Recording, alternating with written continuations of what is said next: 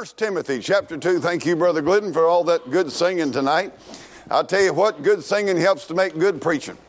I must have preached half of them out of here this morning. Amen.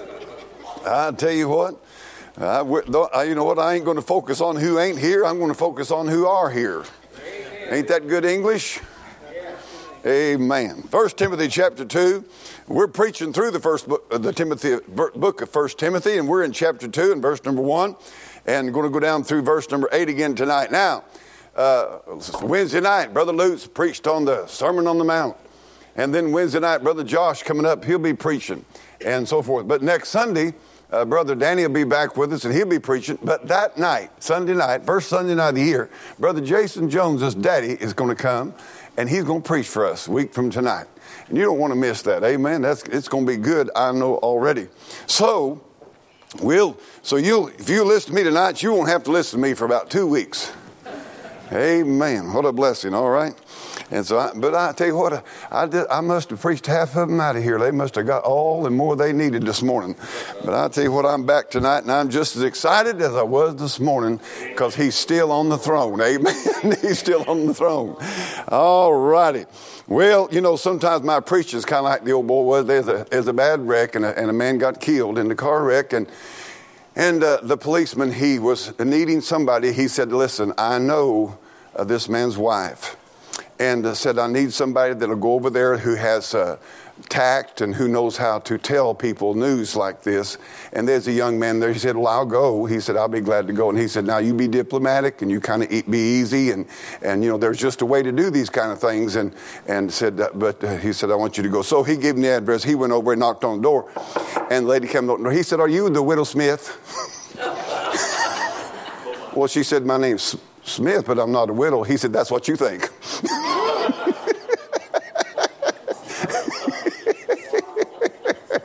Well, sometimes that's the way my preaching turns out. I just don't do it with good tact and wisdom. But anyway, God knows he might have intended well, but he said, you are now. So anyway, how many knows there's a way to say things?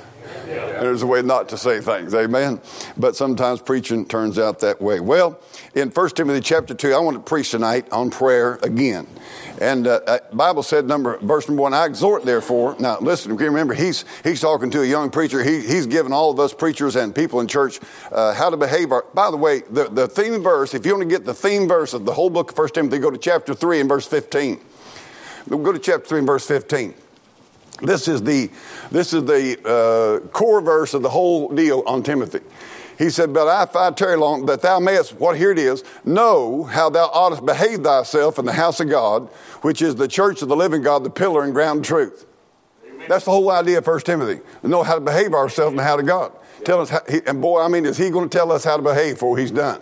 And it is good, and it's all good and wonderful. Oh, by the way, today had a comment from somebody in Pakistan that was listening to the services this morning. And man, I'll tell you what, that's exciting. Amen. I'll tell you what I never dreamed when I was running barefoot and sticking my toes in fresh cow manure down there at that old dairy farm and the boy, that God would give me a chance to preach to people all over the world. I'll tell you what, that's a blessing. I heard a story, bless my heart. There was back in the Depression time, there was a church, and I'm not going to get into names and details and even cities right now. Someday I may tell you who this is, but not tonight. But you can still get the good out of the story. They was in the Depression, but there was a church in a southern city, and of course this was back in the Jim Crow kind of days, segregation days, and this man was on the radio, and I'll tell you what, he was getting the job done, and this church in a large city in the South. And there was a black preacher way out in the country, pastored a little black church way out in cotton country, who would listen to this white preacher that was just reaching people all across the country. And man, I tell you what, he fell in love with him and fell in love with his preaching. And he had a little old boy, just a little old tad with him. And he said, I've got to go to the city. And he said, we're going to go, son. And he said, we're going to go to that church. Well, they came into that church that Sunday morning, and the door greeters said, this is a white church. And we don't have black people here. And he said, well, I'm a child of God. And I'm a pastor. And he said, I just love your pastor's preaching. And he said, I just wanted my boy to see him preach live. I mean, to see him preach and be in the service. And I just wanted to, and they visited and they said, well, I'll tell you what we're going to do. We're going to let you go up in the balcony and you can sit up in the balcony and you can watch the service. That's what they finally agreed to, and so it did.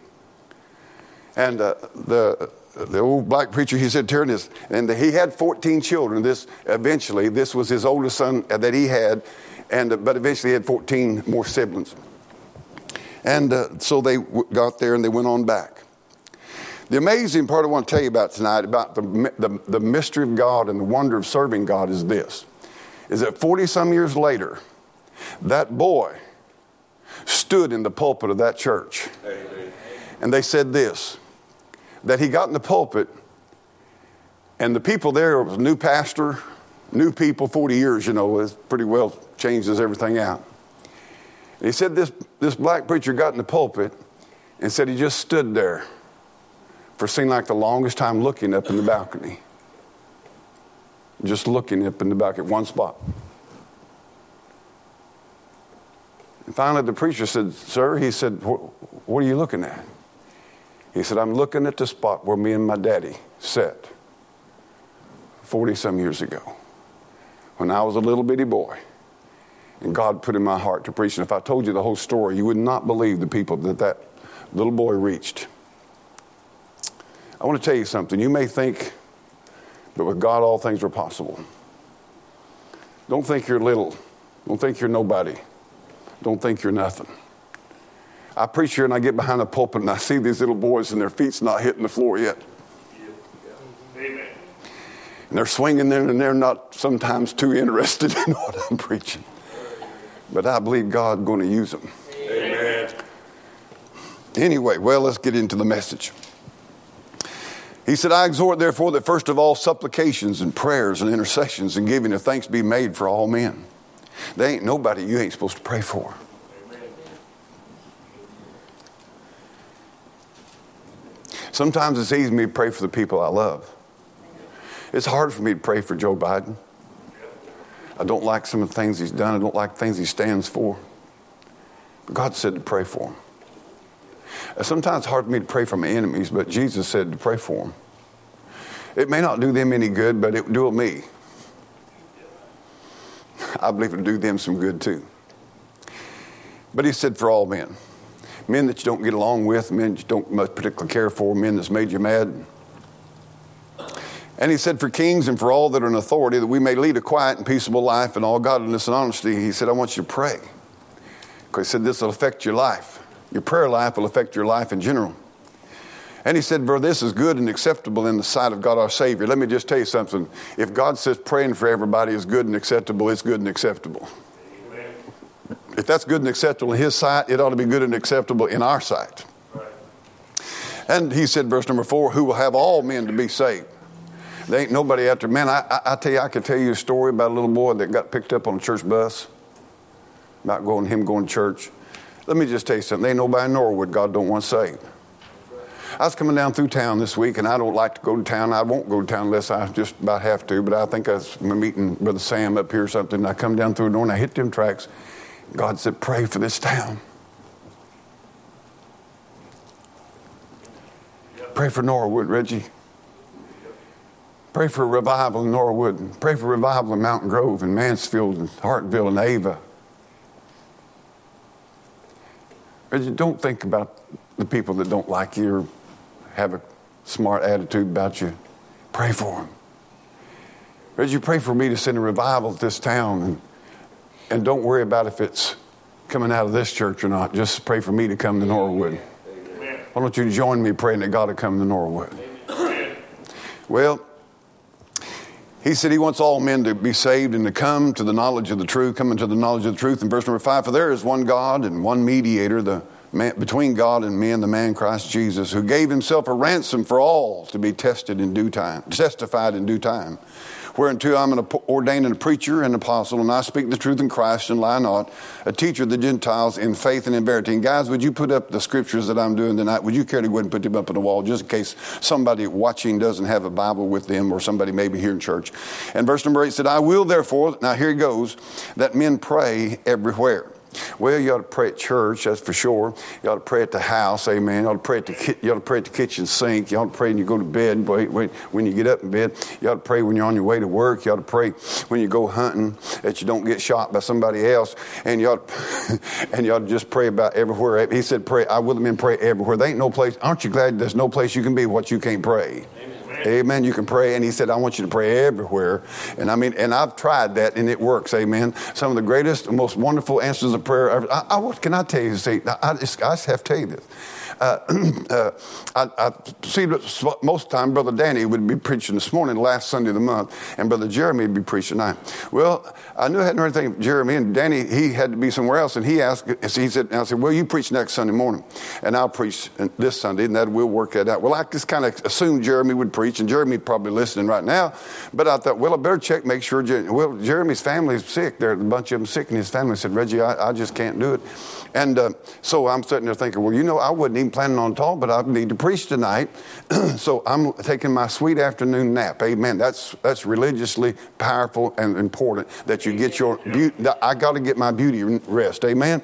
And so anyway, I was taking a rest, and I thought, Lord, I got to get up and study pretty soon. And I was praying, and I got thinking about some old messages, and I thought about some messages I ain't preached in 20 years. And I thought about, boy, I'd like to preach that. And more, Lord, I'd like to preach. And then pretty soon I said, Lord, you know what needs to be preached tonight. I don't. And Lord, I don't want no will in it. And Lord, would you show me what you want me to preach tonight? And within 5 minutes, God laid this whole message out in front of me. Just within 5. And I just laid there and I said, with my hand behind me, I said, Lord, thank you.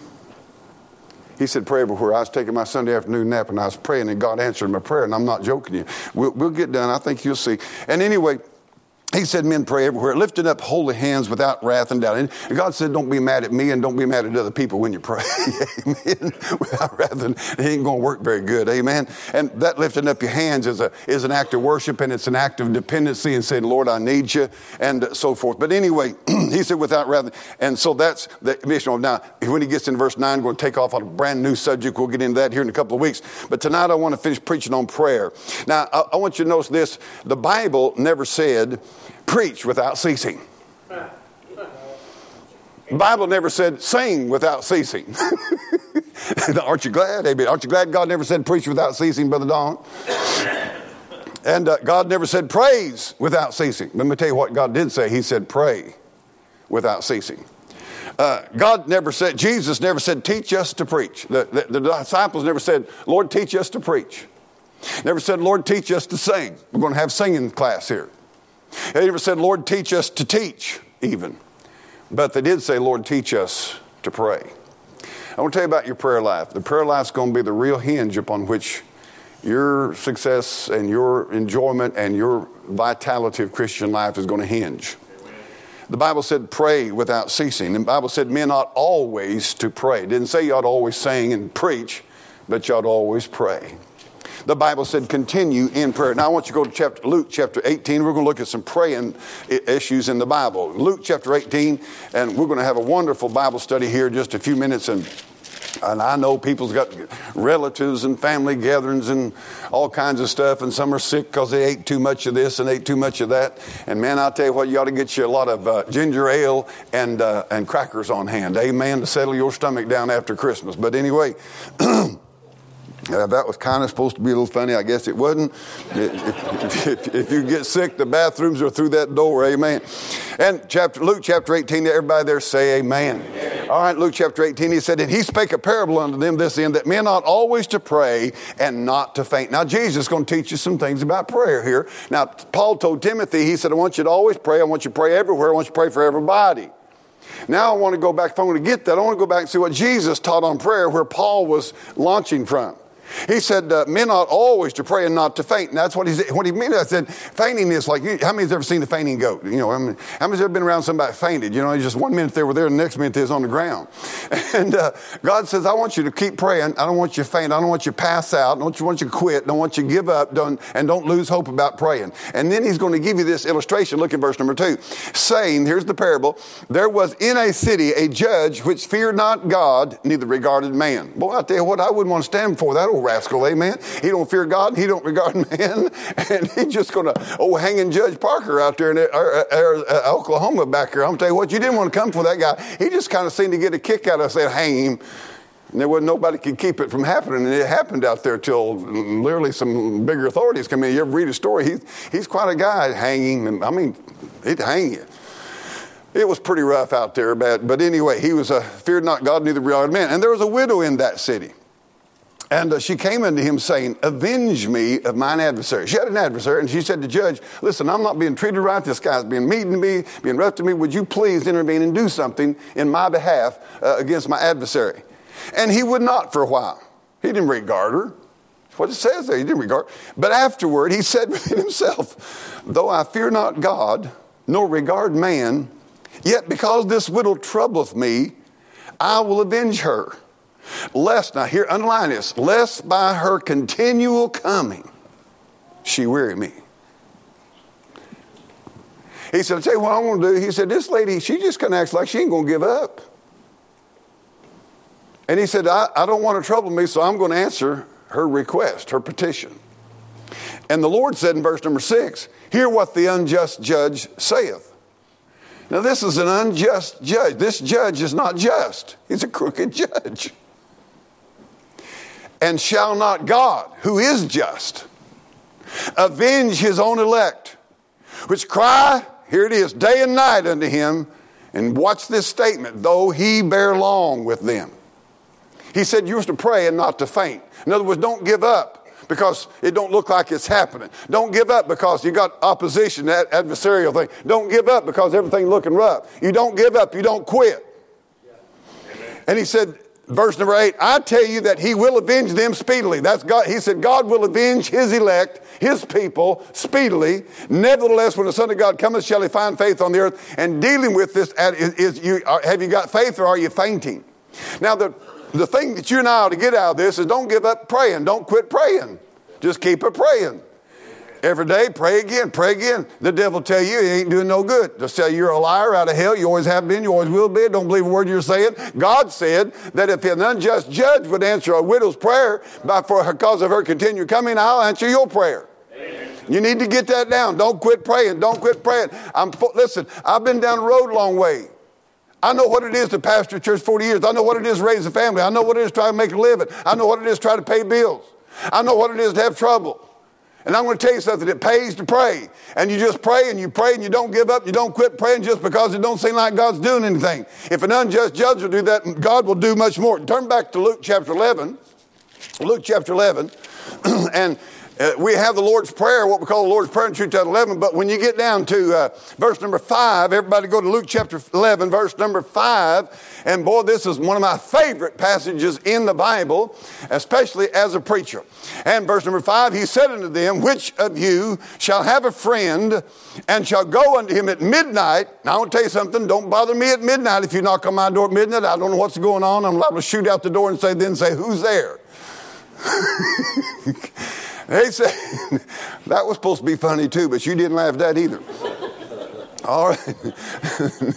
What you do is when you're about 100 feet from the house, you go, hey, Reggie, this is, and you say your name. That's the way to do it. Right? You just don't come up there banging at me on midnight. I'm liable to jump and do something funny or crazy. Boy, y'all kind of stoic tonight or something. I don't know what's going on. Which of you shall have a friend and shall go unto him? Now, they got a friend, and you go to him at midnight and say unto him, friend, lend me 3 loaves. Now, if you came to my house and said, hey, Reggie, you're my friend. You got any bread? I need 3 loaves. I'd say, why didn't you take care of that today? Why are you coming to my house at midnight wanting bread when you could? Did you try baking any today? You know, I shouldn't be doing that. I'll stay with the text. So I can just tell you all not into that. Okay. I'm just telling you how that would work with me. He said, friend, lend me 3 loaves. Now, this guy said, listen. Now, he may have just found out. He said, I need 3 loaves of bread. Now, see, for me as a preacher, here's how that works. Sunday morning, Sunday night, and Wednesday night. I need 3 loaves of bread. So I go to my friend, and I say, friend, and sometimes at midnight. I don't know why this last year God's been waking me up at 2:30 in the morning or 4 o'clock in the morning and just putting something on my heart. And I go in there and get my Bible and sit there and just sure as world, he just give me something wonderful. But there's times when I've said, God, Sundays are coming. And those folks are coming to eat. And I ain't got nothing to set before him. God, I've got to have bread. And you know, this is where this text comes in. He said, verse number 6, a friend of mine is in his journey. You are friends of mine. You're on a journey. You're on a journey to eternity. And he said, I have nothing to set before him. Did you know Reg Kelly has nothing to set before you of any eternal bread to set before you? If it's coming out of my brain and my heart, you got nothing. But if I can get some bread from my friend, if I can get him to lend me 3 loaves every week, amen, you're going to get something to eat when you come to church, amen. And so verse number 7, he said within, the man that's inside the house said, shall answer him and say, trouble me not. The door is now shut and my children are with me in bed. I cannot rise and give thee. Now that's kind of the way I'd respond. I'm in bed. Get out of here. Leave me alone. Come back tomorrow. Verse number 8. Watch this. I say unto you, though he will not rise and give him because he is his friend. Now underline your Bible this. Yet because of his importunity, he will rise and give him as many as he needed. So now we got to figure out, what's that word importunity, that great big word mean? It means consistent begging, not giving up and not stopping asking.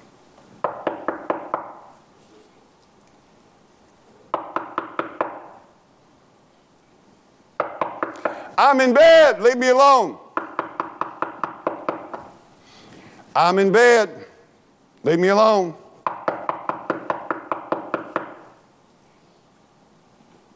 Reg! Hey, Reg, get up! I need 3 loaves. Karen, would you tell? I'm not telling him nothing.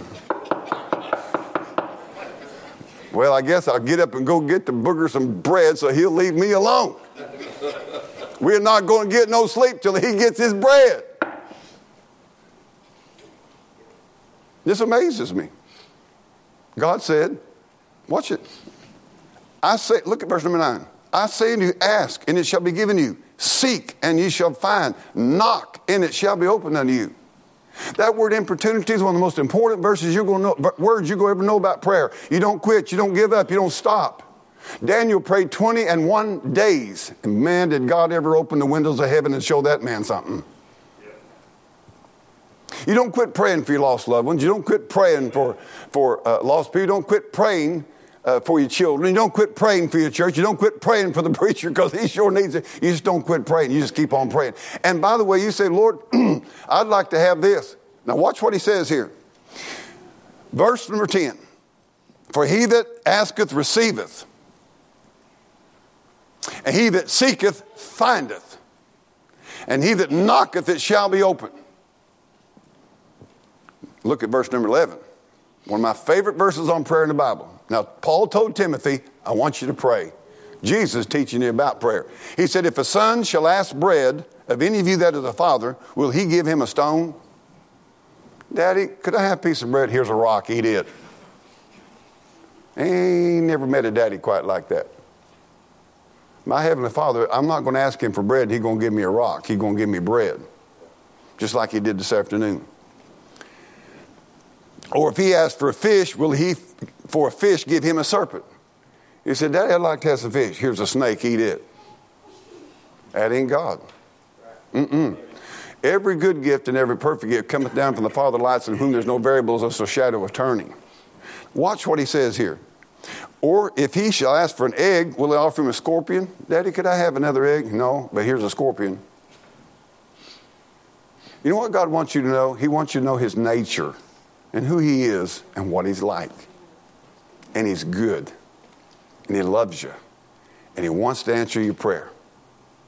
Now you say, Reggie, you pray some things and God ain't answered them yet. That's right. But I will tell you this, I found out. Now, why would God answer in 5 minutes my prayer for a message for tonight? Now, I got to tell you this. I've been studying all week long. I've had all kinds of stuff on my mind. But I didn't have a message for tonight. What God did was took the fact that I had been reading and studying all week, and then he brought all these different passages together from 1 Timothy chapter 2 about prayer. God said, I want you to go because well, Lord, I thought I was done with, no, you ain't done with 1 Timothy chapter 2, verse number 1 through 8. I want you to preach on prayer tonight. Okay? And I want you to go a different direction. I want you to go back and preach what Jesus taught on prayer. Now, why would God answer that prayer in 5 minutes? You know why? Because that's his work. He's interested in it. Now, if I'd have said, Lord, could I have a new four-wheeler? He'd probably went,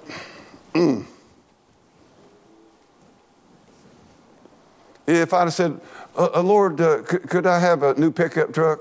He'd probably went, when are you going to be happy with what you got, Reggie?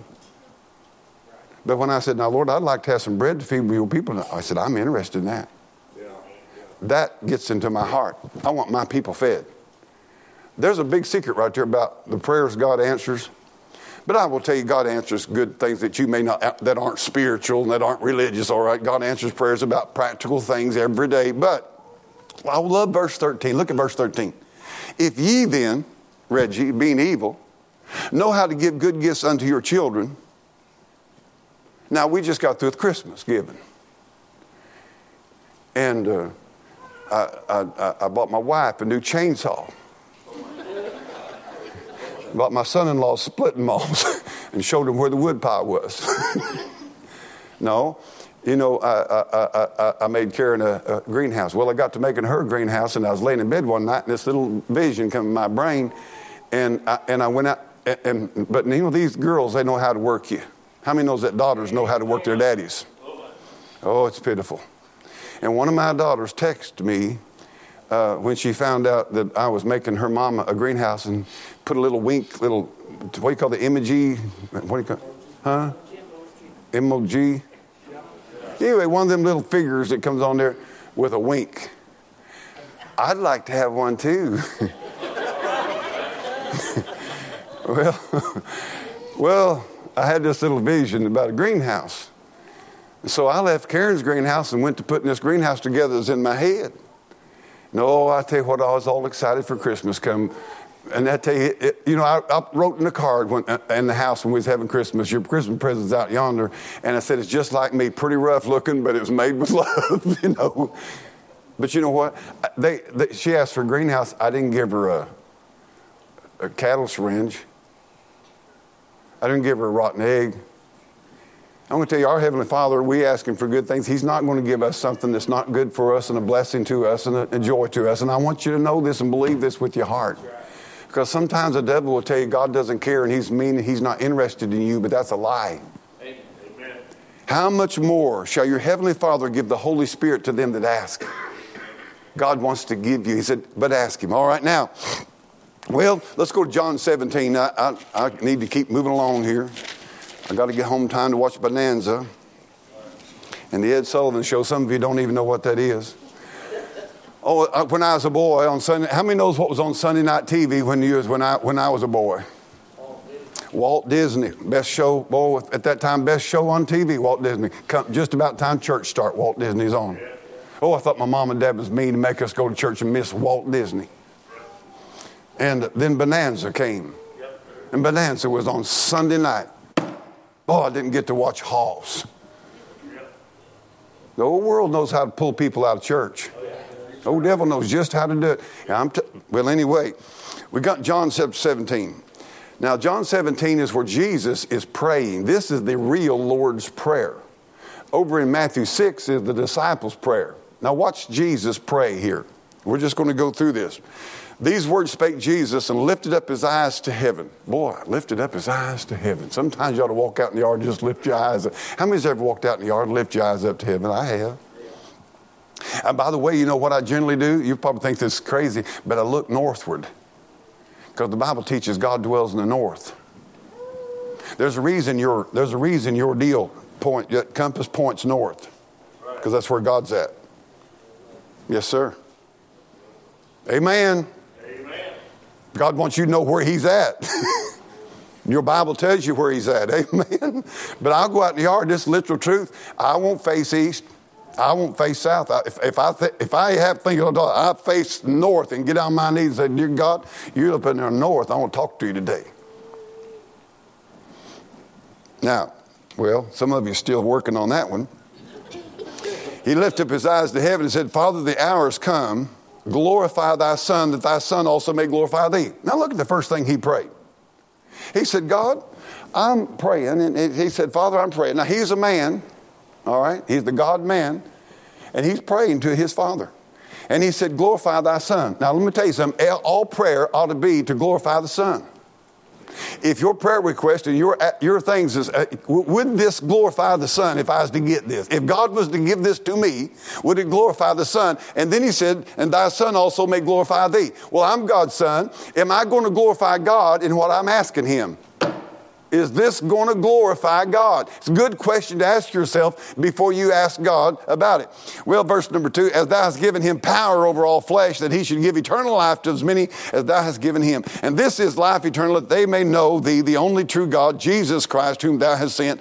I have watch this theme. Watch the theme of prayer here. Watch the theme of prayer. I have glorified thee on the earth. Well, I ought to ask myself, when I go to pray to God, can I say, Lord, I've been glorifying you here on the earth? Now, how many thinks God the Father heard God the Son's prayer? I promise you he did. He said, I've glorified thee on the earth. I have finished the work which thou gave me to do. Man, I want to tell you what you're talking about being able to pray. Lord, I've been doing what you've called me to do, and I've finished everything you've told me to do. I'm here for further orders. And he said, look at verse number 5. And now, O Father, glorify thou me with thine own self, with the glory which I had with thee before the world was. But wouldn't that be a good message, before the world was? Oh, you don't need marijuana and dope to blow your mind. Just think about God before the world was. Verse number 6, I have manifested thy name unto men. Well, am I manifesting his name among men, which thou gavest me out of the world? Thine were they, and thou givest them me, and they have kept thy word. Now they have known that all things whatsoever thou hast given me are of thee. For I have given unto them the words which thou gavest me, and they have received them, and have known surely that I came out from thee, and they have believed that thou didst send me. By the way, that's this believing right here. This is an expression of faith. I pray for them. I pray not for the world, but for them which thou hast given me, for they are thine. All mine are thine, and thine are mine, and I'm glorified in them. And now I'm no more in the world, but these are in the world, and I come to thee, Holy Father. By the way, when somebody calls the Pope Holy Father, I want to vomit, because he ain't no Holy Father. That's a title of God the Father in heaven, and that tells you the Pope received that. He's a nasty, filthy thief. I don't care what kind of garbage he's wearing on his head and his shoulders. That's a shame. That's a shame. Any man take the title of Holy Father. Makes me about want to have a hillbilly fit. Amen. I'm glad he ought to read his Bible a little bit once in a while. Might help him. Amen. Anyway, I get off that anger still. He said, keep through thine own name those whom thou hast given me. Now I want you to see what Jesus is praying. Or Jesus said, Lord, Father, I want you to keep those that you give me. You know what? If you're saved, God gave you Jesus Christ as a Savior, as your Savior. And you know what? Jesus prayed that God would keep you. Get on. 1 Peter said we're kept by the power of God through faith, right? Jesus prayed that you'd be kept. Well, he said that they may be one. Whoop. Now, Lord, I ain't interested in this here. Now you're going to start seeing him praying that his people be one, that we'd get along, love each other. That we'd be one. He said, as we are. Now, how many up here like for God the Father, God the Son, God the Holy Ghost to get in a fight and an argument? Huh? Come on now. Start thinking with me. There's a theme going to go here about his prayer for the unity of believers and the oneness of believers. And I'm going to tell you one thing. You better hope that God the Father, God the Son, God the Holy Ghost gets along better than Christians do down here. That's right. I guarantee you they ain't having no problem among themselves. And they're one together, and there's power in oneness. By the way, that's what laser light is. The reason you can cut and do surgery with laser light is because it's unified light. And when the body of Christ and Christian people quit being divided so much and get unified around the truth of God's word, they'll cut through the garbage and sin of this world, and there'll be power in it. Well, he said, verse 12, while I was with them in the world, I kept them in thy name. Those that thou givest me I've kept, and none of them is lost, but the son of perdition. Who is that? That's Judas. All right? that the scripture might be fulfilled. That was prophesied in the Old Testament. Verse number 13, now I come to thee, and these things I speak in the world, that they may have my joy fulfilled in themselves. Jesus has got, the Bible said, who for the joy that was set before him, endured the cross, despised the shame. And Jesus said, I want my people to have my joy. God prayed for that. Now listen, let me tell you something. Don't you let the devil steal your joy from you. Joy to the world, the Lord is going to, at Christmas time, you ought to have some joy in you. Amen? Amen. I'm going to tell you right now, if I couldn't have some joy, I don't know what I'd do. The joy of the Lord's our strength. But he prayed that they'd have joy. You know what you ought to pray? Lord, give my children joy. Now, I'm not going to lie to you tonight. My wife, she has to live with me. So you know what I pray? I pray, well, God, give Karen joy in spite of me. Lord, I know sometimes it'd be easy for her not to have any joy having to live with me, put up with all the garbage that's going on. But Lord, would you not let the devil steal my wife's joy? My wife, I want my wife to have joy. You ought to pray for joy in your children, joy in your spouse, joy in your family. Amen. There's enough sorrow and sadness and aggravation stuff. Jesus prayed that you'd have joy.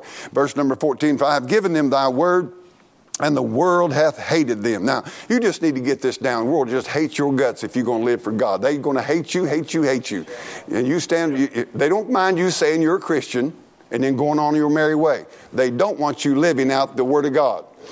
He said they hated him because they're not of the world, even as I'm not of the world. I pray not that thou shouldest take them out of the world, but that thou shouldest keep them from evil. They are not of the world, even as I'm not of the world. Sanctify them through thy truth. Thy word is truth. As thou sent me into the world, even so have I sent them into the world. And for their sakes I sanctify myself, that they also may be sanctified through the truth. Neither pray I for these alone, but for them also which shall believe on me through their word. That's me and you. Amen. Jesus praying for me and you right there. Amen. The ones that would believe on him. Verse 21, that they all may be what? 42 different denominations. Are you listening? That there may be one. As thou, Father, art in me and I in thee, that they may also be one in us, that the world may believe that thou hast sent me. By the way, the world will believe that Jesus Christ is the Son of God when Christian people become one. Not one in error, one in truth. Amen. That's right. Now, let me tell you something. A lot of lost guys out here in the country don't want nothing to do with the church because they know church people don't get along. That's right. They've seen so much division and so much church strife and all that kind of stuff and want no part of it. I got enough strife and division in my life. I don't need to go to church to get any more. Somebody said the other day to me about elections. You want to have a church split, just have elections or business meeting every 2 weeks on Wednesday night. It's the stupidest thing I ever heard tell of in my life. Well, what color do you think the toilet paper ought to be in the women's bathroom? I think it ought to be pink. I think it ought to be orange. I think it'll be blue. She didn't agree with me. Did you hear her tonight, honey? She didn't agree with me. I want pink. That's the stupidest stuff. I want to tell you something. We're doing some things around here, but I ain't having a business meeting about it. I talked to some men who I know knows what they're doing. We're going to do something this evening, but I ain't talking to you about it. Amen. Amen. You're just going to come in here and it's going to be different someday. All right? What I'm saying is, that's the dumbest thing you can do. And if you daddies ought not have business meetings at your house. Say, honey, I love you. Pray for me. I'll listen. If you got any suggestions, I'll listen to it. But don't get mad if I don't do what you say. I'm going to follow the Lord. As for me and my house, we're going to follow the Lord. I'm going to lead this home spiritually. I need your prayers. I need your love. I need your support. But we're not having a family business. Kids, how many of you want to go to church? 1, 2, 3. How many don't want to go to church? 1, 2, 3, 4, 5. Well, we're not going to church today. How stupid is that? Amen. Amen. Amen. That's right. Oh, my. Verse number 23. I and them and thou and me, that they may be perfect in one, that the world may know that thou hast sent me and hast loved them as thou hast loved me. Father, I will. See, they know you love him by the oneness. Father, I will that they... let me just back up off of this. It ain't going to cost you no more tonight. We won't charge you for the second service, all right?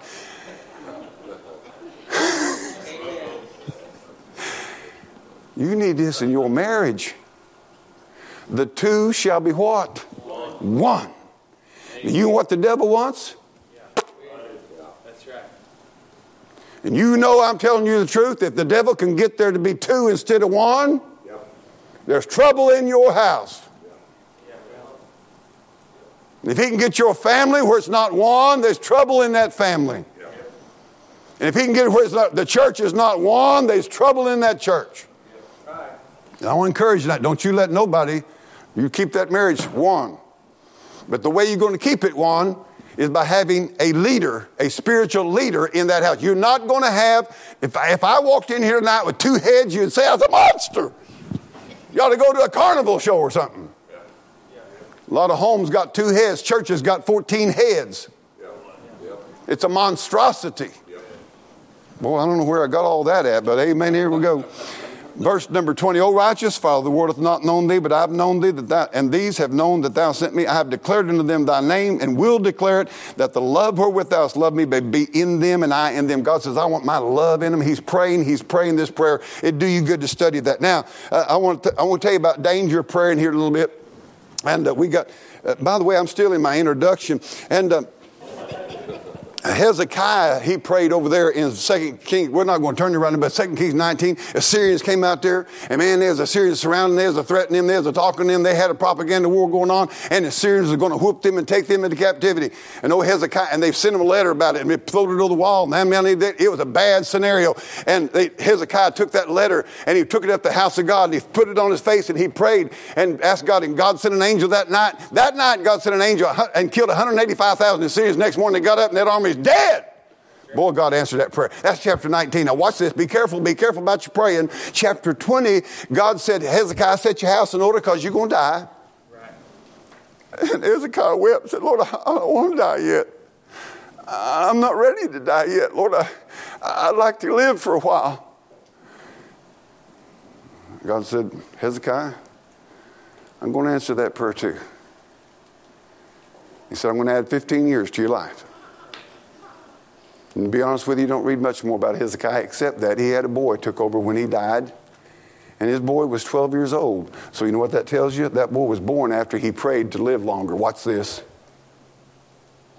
And that boy's name was Manasseh, and he's the meanest king Israel ever had. Be careful about praying to live longer. It might cause some things. Be careful about praying things that, we want to do this and want to do that and experience this and experience that and have this and have that. But he'd have been better. The nation and he would have been better off if he'd just let God take him out of here when his time was over. Amen. He said, God said, I'll give you 15 more years. 3 years later, he had a boy named Manasseh. And that boy became king when he was 12 years old. And he ruined that nation. Be careful what you're praying. Hebrews chapter 4 verse number 16 says, let us therefore come boldly into the throne of grace that we may obtain mercy and help in time of need. God wants you to pray, invites you to pray. Genesis, back over in Genesis, the angels there came and they said, we're going to destroy the city of Sodom. And Abraham began to petition God. You want to read a man who knew how to pray and petition God? It was Abraham. And he started off with 50. Lord, if I find 50 righteous, would you spare that city? And God said, I'll spare it. And he kept working it down. Man, I'll tell you, got down. Finally, he just kept. I wouldn't have had the nerve. God's showing you, don't be afraid to talk to me. Don't be afraid to tell me what's really on your mind. You tell me the truth about what you want. You get straight with me. Don't monkey around. Don't roll around the bush, but you tell me what you're asking. That's right. That's that importunity. And he got down to 10. God says, for 10 righteous men's sake, I'll save that city. Moses got up there and then people rebelled and did every kind of stupid thing you could imagine. Moses fell on his face. God said, I'm going to destroy the whole stinking nation. He didn't say that. I said that. But he did say he was going to destroy the nation. Moses fell on his face and said, God, listen, watch this. Watch how Moses prayed. Moses said, God, if you destroy that nation, you know what the heathen will say? You couldn't do what you said. You said you was going to take them into the promised land. And if you kill them all, you didn't do what you said you was going to do. God, you can't do that. Whew, that's powerful praying. You know what Moses was praying? He was praying a prayer of faith. He was praying it based on the word of God. He said, your word says this. Lord, that'd be acting contrary to what you said you'd do. God said, I like that kind of prayer. Man, hold me to my word. I'm going to do what you ask. Moses. Jesus said, turn your Bibles to Matthew chapter 6 now. We'll close out. Some of you go, man, glad to hear that. Anyway. I want to give you something that's precious to me. Jesus said, watch this. He said, when you pray, he said, you go into your closet And he said, when you shut the door, he said, you pray to your Father which is in secret, and your Father which is in secret shall reward thee openly. I'm telling you something, I've seen that prayer. I've seen that happen over and over and over and over again. And I'm going to tell you something, I actually do have a closet. It's about like that right there, and there ain't much room in there. And I've went in there many times and got on my face and said, God, you said if I'd go into my closet and shut the door and pray to you in secret, you'd hear in secret, reward me openly. And God, I'm praying in secret, and I'm asking you for some things right now. I went out in the woods where I knew nobody was here. I'd get out there on the backside of that 160 acres and get on my knees before God. I can tell you what, and cry out to God and plead with God. That was my closet that day. Some place where I know ain't nobody going to hear me. I don't want nobody. What if when I really get to praying, I don't even want Karen to hear me. See, you can't really get down to the nitty gritty to this. Nobody can hear you except God. Well, Jeremiah 33:3 said, call unto me, and I will answer thee, and show thee great and mighty things which thou knowest not. Ephesians 3:20 said, now unto him that's able to do exceeding abundantly above all that you ask or think, according to the power that worketh in us. 2 Chronicles said, if my people which are called by my name shall humble themselves, seek my face, turn from their wicked ways, and pray, he said, I'll hear from heaven, heal their land, forgive them. You said, now what are you talking about, Reggie? Well, I want you to go to Matthew chapter 6 now, and when you get to verse number 8, everybody there say amen. Amen. Mercy, mercy. We got to run fast after this. He said, be not therefore like unto them. Above there, after he talked about praying in secret, he said, now you watch out. He said, them guys get up on the street corners and they say the same thing over and over and over and over again. He said, don't like that vain repetition. He said, I hear you. Don't put on the dog show. And he said, they think they'll be heard for their much speaking. Now, and then he says in verse number 9, after this manner, therefore, pray ye. Now, this is what we have, the Lord's Prayer. Now, watch this. Watch this. I hope y'all came to church tonight, because I got this message on my heart, and I'm going to do it. If you need to go and you got a family gathering or something's going on, you can leave. I won't be mad at you. I won't feel like you hate my guts. I won't feel like you rejected my preaching, but I'm going to preach what God put on my heart, okay? Amen. Now, some people say, well, you're supposed to say that prayer verbatim, something like that, word for word. And then some other folks say, no, it's just an example of how you're supposed to pray. And then somebody else says, well, no, you pray from your heart before, and then you say that, and then you pray from your heart to the end. And everybody's got their idea about how you're supposed to use the Lord's Prayer. Well, the secret to it is, after this manner, pray. Okay? And I can get into that, but I think everybody's smart enough to understand that. Now, this prayer is the basis of how teachers used to teach people to write letters. This is interesting. Letters, it's a shame the kids growing up now, they won't know how to write letters. They know how to text. And in texting, they don't even know how to spell. And I'm not against that, because I know where you put you for Y-O-U, and I understand all that. But I think there's going to be a bad twist in the road down the road somewhere, but used to, when you was in school, they teach you how to write a letter. That's a proper way. And that actually, before we went into the consolidation, before we went into the public and took God out, they used the Bible as the basis for how to write letters. And one thing they taught was people that a letter is often a source of appeal to request something. And I'll show you this. But the first thing you got to have is, who is the letter to? Who is the letter to? Well, it says our Father. Now, isn't that interesting? Jesus didn't, now look, hang on to your hat a little bit. He didn't say my Father. He said our Father. So that means, Brother Lutz, you got to include me. And I got to include you. What it does, it brings us together. It's our Father, not my Father. Now, there's a place and time if you're by yourself, I don't think God has any problem with you saying my Father which is in heaven, because he is your Father if you're saved, okay? But there's something about this word our Father that unites us together and makes us see that we're brothers and sisters in Jesus Christ, and that it is a family with a Father. The church is the mother, God is the Father, and the believers are the children of God, all right? Now, the next thing he says is Father. Now, for him to be your Father, what has to happen? Saints, you have to be born into the family of God. You've got to be born again in the Spirit of God. If you're not born again, you cannot honestly say, our Father which is in heaven, or my Father which is in heaven. You've got to be saved, right? You've got to be saved. All right. Now, So you address you address who the letter's to. Our Father. And you got to be a child of the King. Now, when you write a letter, you need to know the address probably before you ever start writing the letter. Because you write a letter and you don't know where it's going, what's the good of writing the letter? Our Father, which art where? In heaven. All right, so you got an address, right? We're going to have a little fun here. Just hang on to your hat. Enjoy it if you can. We're going to address the letter to the person, and then we're going to recognize them as the position life that they are, and then we're going to make sure we know the address. Okay? We're going to send that letter out. Now, he said he's in heaven. But there's a little bit of a problem with that because God is everywhere, right? God is everywhere. But because God is spirit, he's everywhere, but his throne is in heaven, and that is basically the address that we're sending the letter to. But you know what I like about the fact that God is omnipresent? That means God is everywhere. I want to give you a little sweet truth tonight. The devil has to hitch a ride because he's running to and fro. He ain't everywhere at one time. I'm sorry. If he's over in Italy tonight, he ain't here. He may send a devil here, but he ain't here. Because the Bible said he goes to and fro throughout the whole earth. See, he's not omnipresent, but God is omnipresent. Amen. That'll help you if you let it. That'll help you. All right. Now then there's got to be, when you're in your letter, now, I don't ever remember doing this, but if I'd have wrote a letter home, Dear Dad, Route 2, so-and-so, Norwood, Missouri. Got the address. Got the person I'm writing it to. I need $500. Your son, Reg. How's that going to go? No, you watch this here.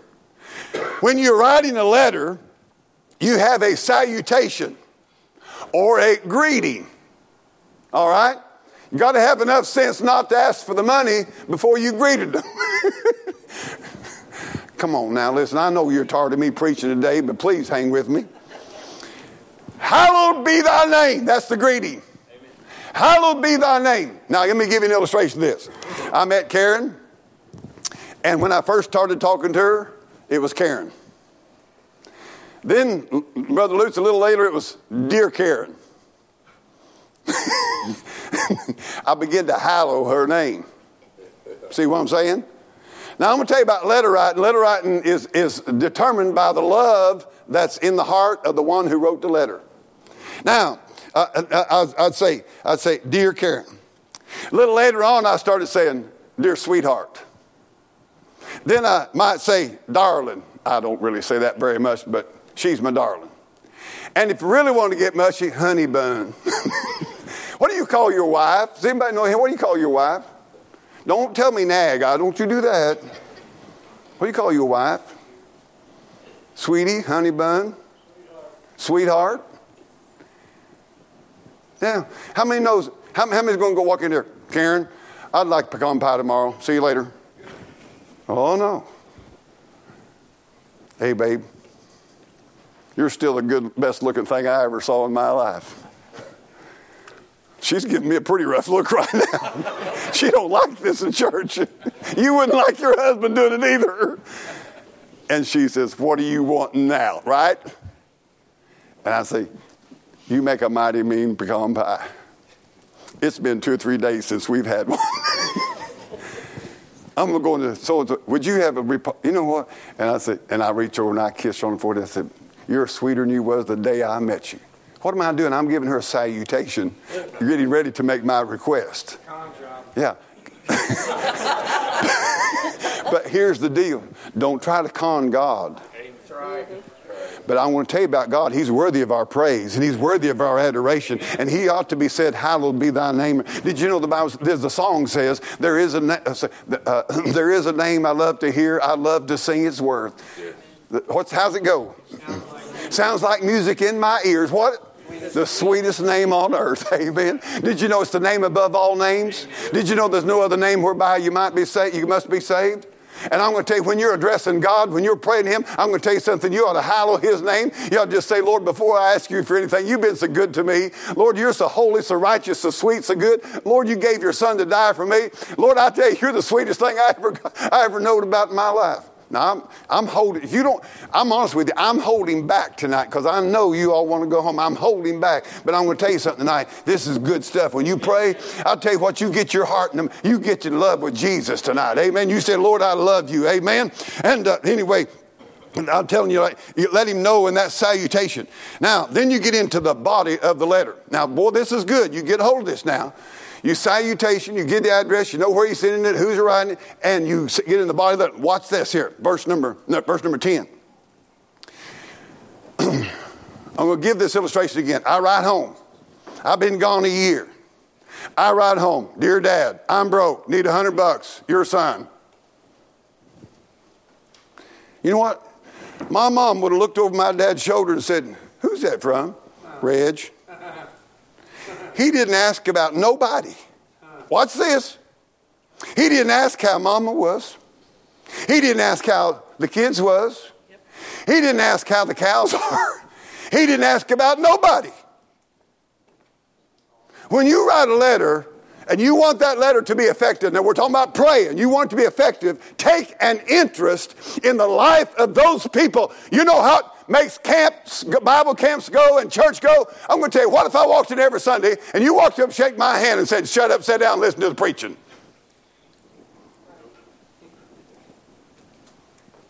Do you know what makes me maybe possibly earn the right for you to even possibly sit and listen to me is I see Brother Coop and say, man, how you doing? I appreciate you, and mean it. Brother Glidden, it's good to see you. I'm glad you're here. I appreciate you. Thank you for praying for me. Take an interest. You know what? Here's the whole secret to prayer. Take an interest in what God is doing. Thy kingdom come. Thy will be done on earth as it is in heaven. Take an interest in the work of God. Take an interest in what God is interested in. Listen, if I write you and I talk to you and I have all I want to talk to you is about what I'm interested in, what I want out of you. But if I say, Sister Carol, you got enough wood? Sister Carol, how's things going? The fence is okay? I say, Brother Glidden, how's sales going? You getting along good? Brother Don, you getting good jobs? Brother Josh, how's your family? How's your wife doing? You take an interest. I'm going to tell you a little something. If you get interested in his work and in his heart, Lord, I want your kingdom to come. I want your will to be done in my life, in this world as it is in heaven. God, I'm interested in the things you're interested in. I'm interested in souls. I'm interested in seeing people get saved. I'm interested in seeing righteousness return to this nation. Amen.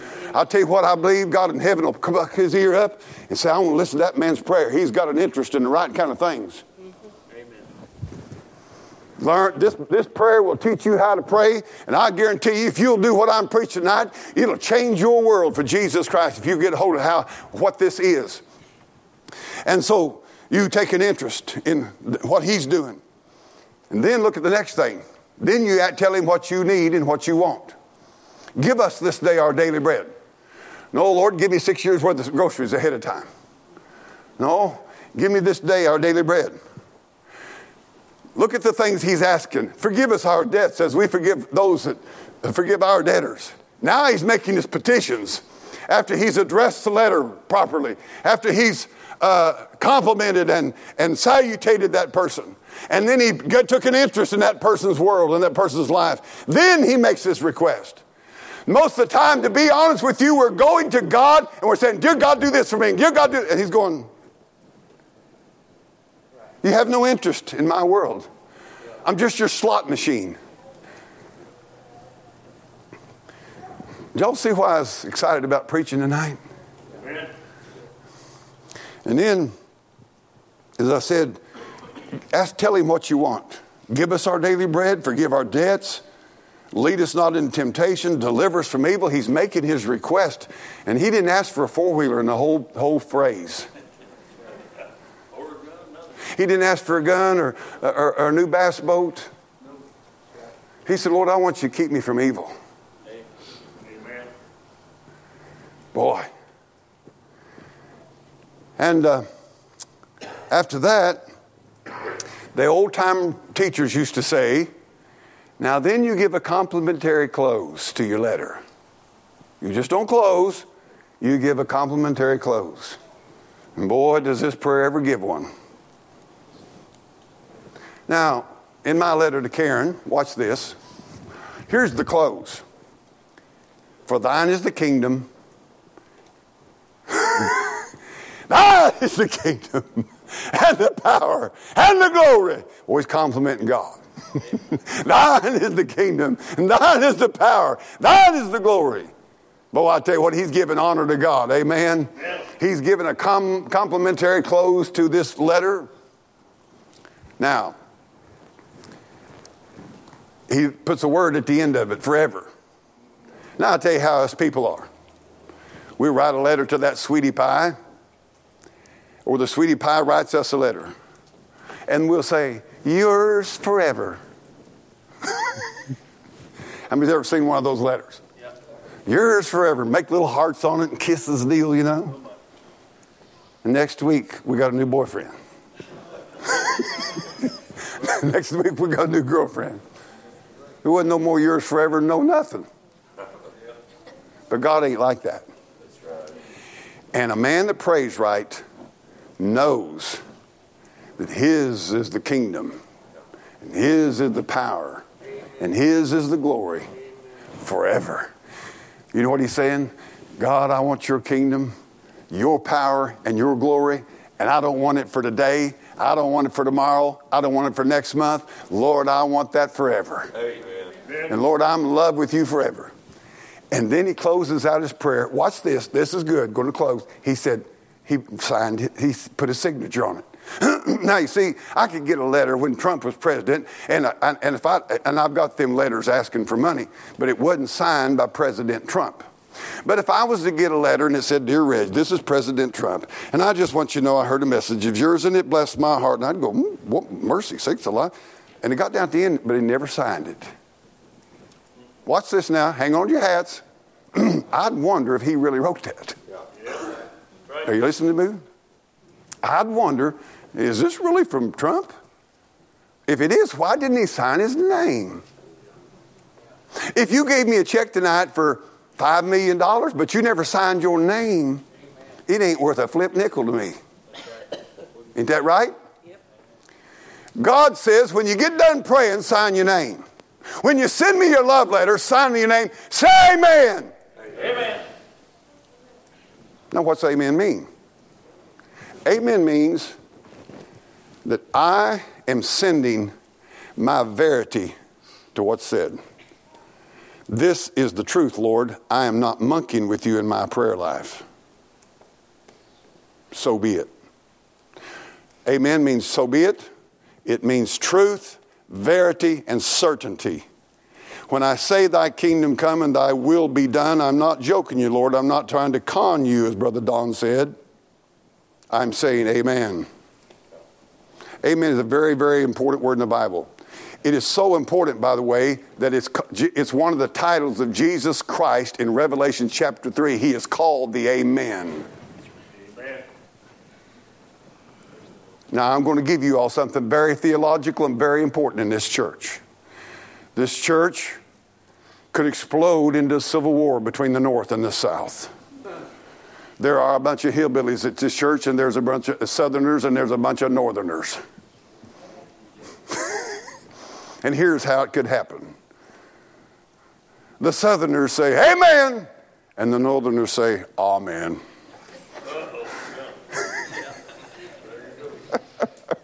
Now, I'm just kidding with you, little, okay?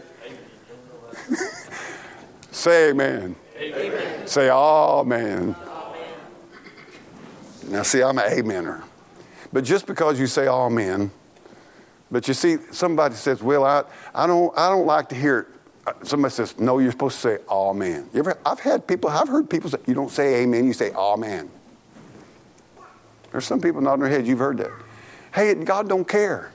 He don't care whether you're from the South or from the North or from Siberia. He'd just like you to say amen. He'd like you to sign what you say to him with the verity of the truth of what you're saying. He wants you to say amen from your heart or amen from your heart, and he don't care whether it's R.A.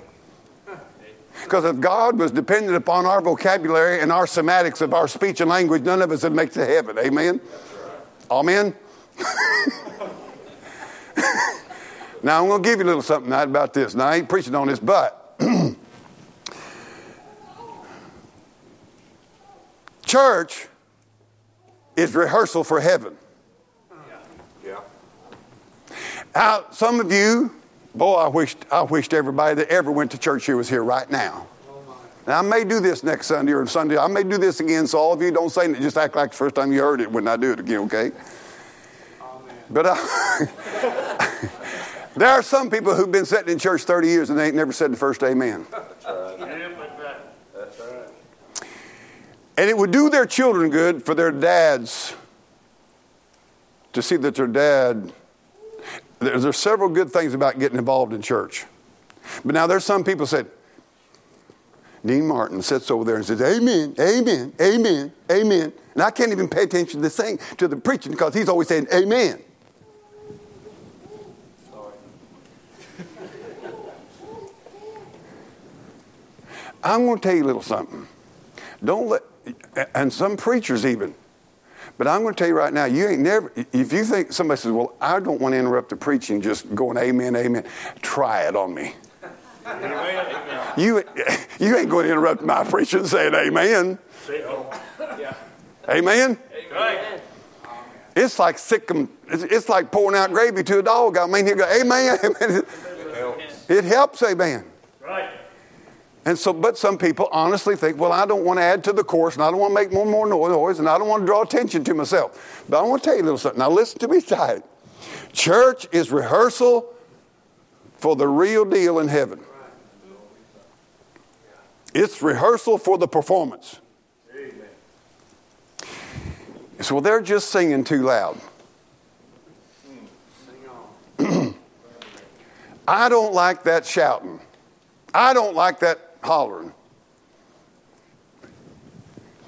And everybody, now let me just tell you something. We're going to come over to Karen's house and she's going to have dinner for you. And well, let's say you came for breakfast and she fixes eggs. And I reach over and get the pepper shaker and go. And you go, he's nuts. Look at the pepper he's putting on that. Why don't you season your own eggs? Let me season my eggs. Let Dean season his own spiritual life. You season your own. Yeah. Amen. Amen. I'm telling you tonight, you need to get in gear about church.